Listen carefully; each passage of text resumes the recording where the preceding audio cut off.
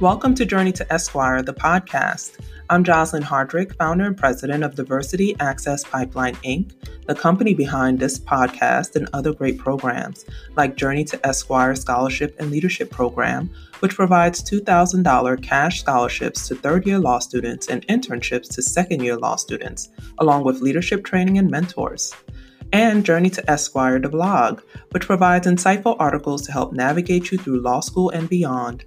Find out more on our website, www.journeytoesquire.com.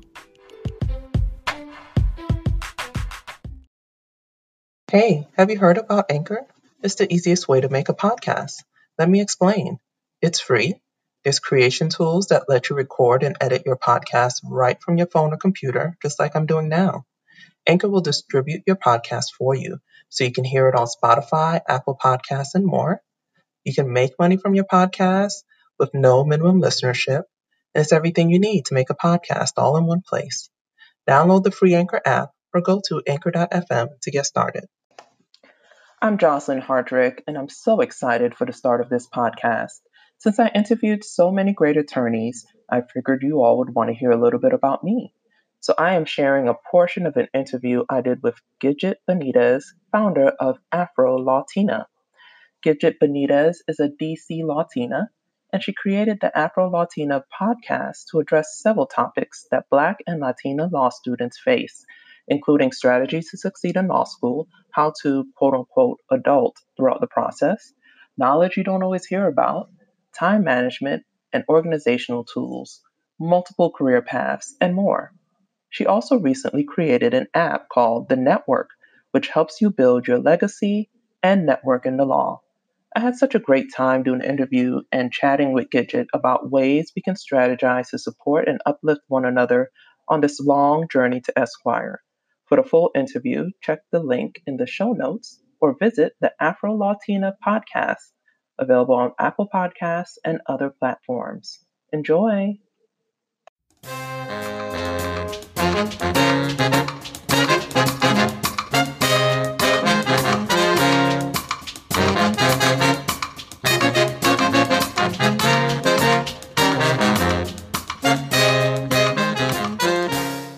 Great. So I am very excited to have our guest here on AfroLAWtina. Professor Joseline Hardrick is a professor at Western Michigan University Cooley Law School, the Tampa Bay campus, and she's also the founder of Diversity Access Pipeline Incorporated. A licensed attorney, writer, and social entrepreneur, Professor Hardrick runs Diversity Access Pipeline as a nonprofit that provides scholarships and leadership development for future lawyers. She was previously a judicial law clerk, as well as an associate at a large law firm where she focused on commercial litigation involving real estate, employment, collections, and bankruptcy matters. In 2019, the Florida Bar awarded Professor Hardrick with its Diversity Award, recognizing her work with DAP. Professor Hardrick earned her BA in African American Studies from Fordham University and her JD from Florida State University, both with honors. So welcome, Professor Hardrick, or I'll go ahead and call you Joseline, if that's okay. Yeah, that's fine. Wow, I'm so happy to be a part of this podcast. I follow you guys on social media. Thank you. So let's go ahead and jump right in. Please tell us a little bit more about you. Were you first in your family to go to college or law school? What was your experience like? So my parents are both immigrants from Haiti, and they immigrated to the United States in the late 70s, early 80s. And that was a time when they were under a military dictatorship. A lot of people know the names Baby Doc and Papa Doc, which kind of had a stronghold on the country. And so they were able to get visas to come to the United States. My mom came first. And she actually recently shared with me that when she first came, she left my oldest sister back in Haiti with family. And she had my second oldest sister here in the United States. But after 3 months, she put her on a plane to go back to Haiti to stay with family because her circumstances here were that she had to work and she was staying with a family member and basically sleeping on the floor. So there was no room for my sisters. And then she later would send for my sisters to come.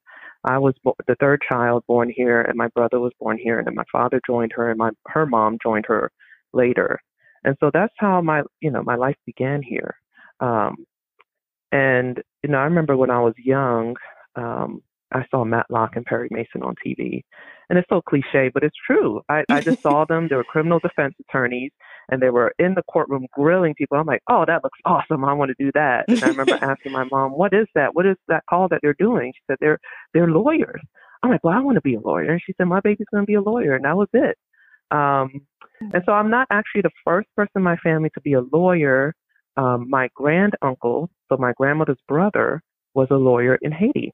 And Oh, he that's went to South great. Africa and he trained lawyers in South Africa. But when he ultimately came to the United States, it was very difficult to become a lawyer. So if you're a foreign lawyer, there's a lot of different rules to become an attorney here in the United States. And he ultimately became a social worker because he had the training and background and didn't require as much to get licensed as a social worker. And, obviously my family came here for more opportunity. And I was privileged to have been able to go to college. And actually my mom, while she was raising 4 children on her own, because my parents ultimately got divorced, she was working nights at the post office because it gave her benefits and enough money so that she can pay to keep a roof over our heads and keep us together. Went to community college and she got her associate's degree in secretarial sciences. And she did that to demonstrate to us that there's a lot of opportunity here. And so you need to take advantage of it. Yes. She had job offers as secretaries, but they paid less than she was already making and had no benefits. And she also had a very strong accent, so no one would let her answer the phone. So, she was going to basically just be a typist, which she was great at, but she couldn't leave a secure job with the federal government with benefits with 4 kids on her own to Right. take a job that was insecure. So I'm not the first, but I'm proud to say that because I watched my mom graduate from college. But I am the first in the United States to go to law school. And it's been a great experience so far. So that's just an amazing story, an inspiring story. And honestly, thank you for sharing that because even though you were not, per se the first in your family, or, I realize you said, first in the United States, you also touched on a very critical thing that I think a lot of our listeners know about, but we haven't really found a solution to, which is you may come from a different country and you'll have the background and the training and the degree and be perfectly qualified, but then there are so many barriers to getting that same job when you're in the United States. And I I haven't really heard a whole lot of conversation about how to resolve that or make it easier, but thank you for sharing that because it is also a very important part to recognize. Yes, it is. Because a lot of our families are, particularly from Central and South America, are well educated and professionals where they come from. And so I think what really needs to happen is those of us who came up in the United States need to become mentors and help change the system to make it easier for those individuals to transition into becoming professionals here in the United States. Definitely. Now I have something to think about. I really I'm going to ponder this for a little bit. Yeah. Um, so what are some things that you think Black and Hispanic women should look for as positive signs in a law school, both when they're applying, going through that application, trying to figure out where to apply, and also when they're deciding between offers of admission? For me, when I graduated from high school, my mom, of course, she knew I wanted to be a lawyer, and she said, "You're going to college." But when I asked how much she would be contributing, she said 0. And she said that with love because, like I said, she's a single mom of 4 children. She wanted all of us to go to college, but she could not afford to pay for 4 of us to go to college. And so we had to get creative on how we would pay. And obviously, student loans was one option. I was blessed. I had a scholarship, full scholarship to go to undergrad. So I graduated with maybe 5,000 in student loans when I had my bachelor's degree. And so for me, the financial consideration was a huge part of it. And it sounds like it shouldn't be because I had a friend whose family is also from the Caribbean. And she thought, okay, my parents, had enough money that they were able to save for college. So I'm going to go to a state school, use the funds they provided for me, and supplement the rest with student loans And she thought financially that would make the most sense. But she recently shared with me that looking back, so many of the private institutions had full scholarships for someone like her, a high performing academic student of color, that she probably could have graduated with less loans if she had taken that option. So there is some math, there is some economics that plays a role in that. Definitely look for schools that are willing to supply scholarships. And private schools, a lot of times have the funds to do that. And then after you kind of do the math on the economics of what it's really going to cost you to go to law school, then I encourage you to look at the different factors regarding the diversity of the faculty, not just racially. Everything's not going to be based on race, because we've all had the experience where we go into an environment where there's maybe one or two people who share a race or a gender, and you don't get along with that person. And so that ends up not being an advantage per se. But look at faculty members who come from different parts of the country, different parts of the world. Look at their scholarship to see, okay, maybe there are people who are a different gender or race, but they're very adamant about diversity. They're very adamant about criminal justice. They're very adamant about international studies. So if you're interested in certain areas of law, then look for the people who will be mentors to you there. And then obviously you want to try to visit and go to the campus, meet the professors, see how available they are. Because your mentors are going to come in all ages, races, both genders, sexual identities. And the key is that they make themselves available to you and are willing to guide you and make time for you.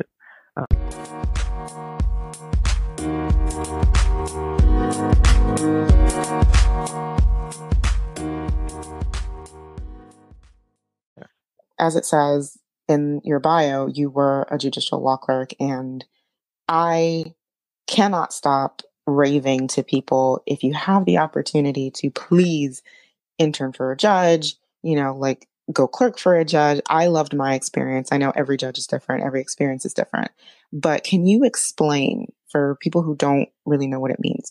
What does it mean to be a judicial law clerk? And what was that experience like for you? What did you learn while clerking? That's a great question. What's interesting is when I was in law school, I had professors kind of trying to get me to clerk, and I just they didn't articulate well what it was and what the benefit to me personally would be. There was a sense that it's a prestigious thing to do, but I'm like, I'm not looking for prestige because I can't pay my bills with prestige. Right? I can't pay my student loans with prestige. And I already had, and I already had an offer to a law firm. And so, it's going to be a 50% pay cut if I did a clerkship instead of go straight to the law firm.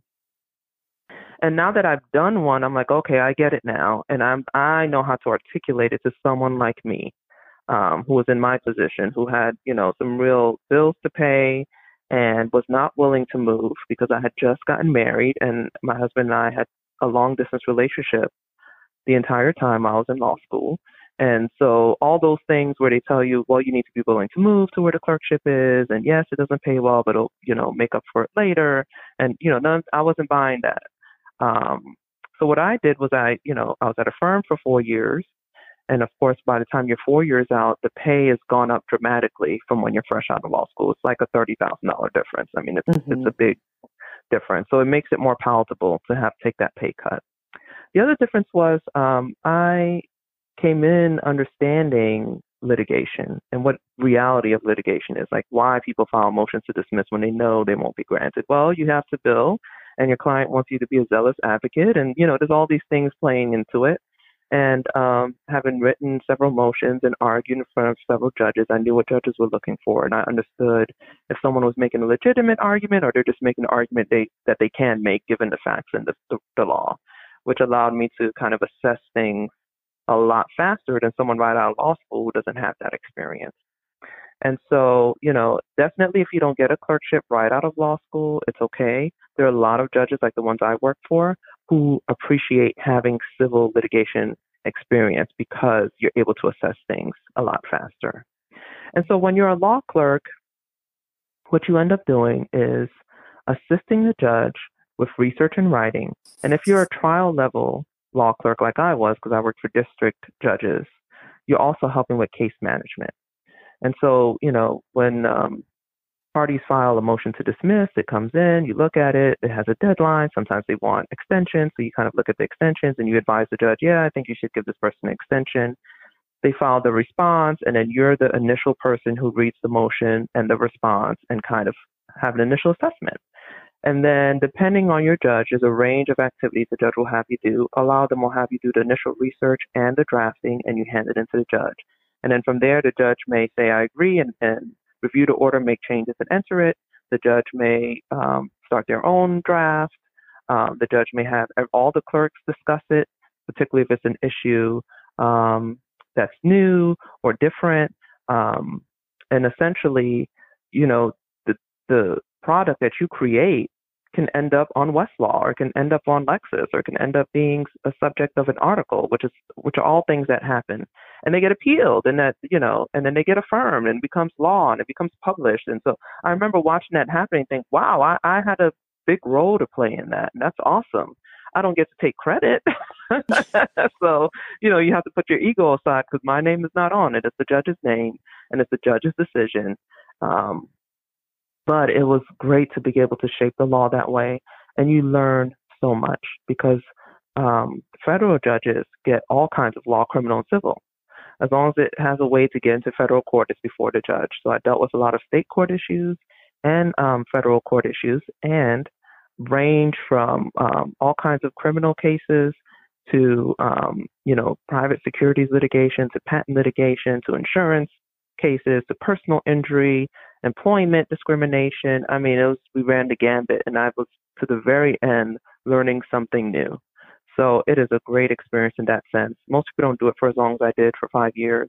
I really intended to do it for 1 year, but I kept getting asked to stay, and then I took a year off after my first judge, and I said, let me apply for this other judge. She's looking, and she probably will appreciate the fact that I've already done this and can really bring value to her, because she had just moved to that district, and she did, and then it was 2 years, and she asked me to stay another year. So 5 years later, but I really saw it as something that, after 5 years, I've kind of, even though I'm still learning to the very end, I was ready to do something new. But it is an absolute great job. And I definitely encourage students and attorneys to look into it. I mean, I had shared on the DAP social media, there was a man who was a retired judge, who decided to become a federal clerk because he loved, the law and judging so much, but he had aged out of being a judge on the state court level, that he actually decided to become a law clerk. And of course, tremendous value he's adding to the judge he's working for.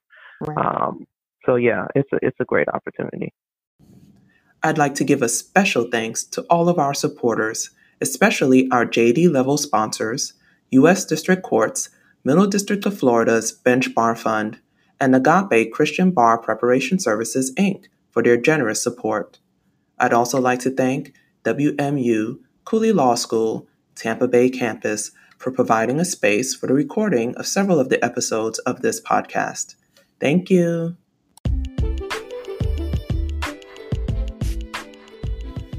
Thanks for tuning in to another great episode of Journey to Esquire, the podcast. Support, share, subscribe. And for more, visit www.journeytoesquire.com.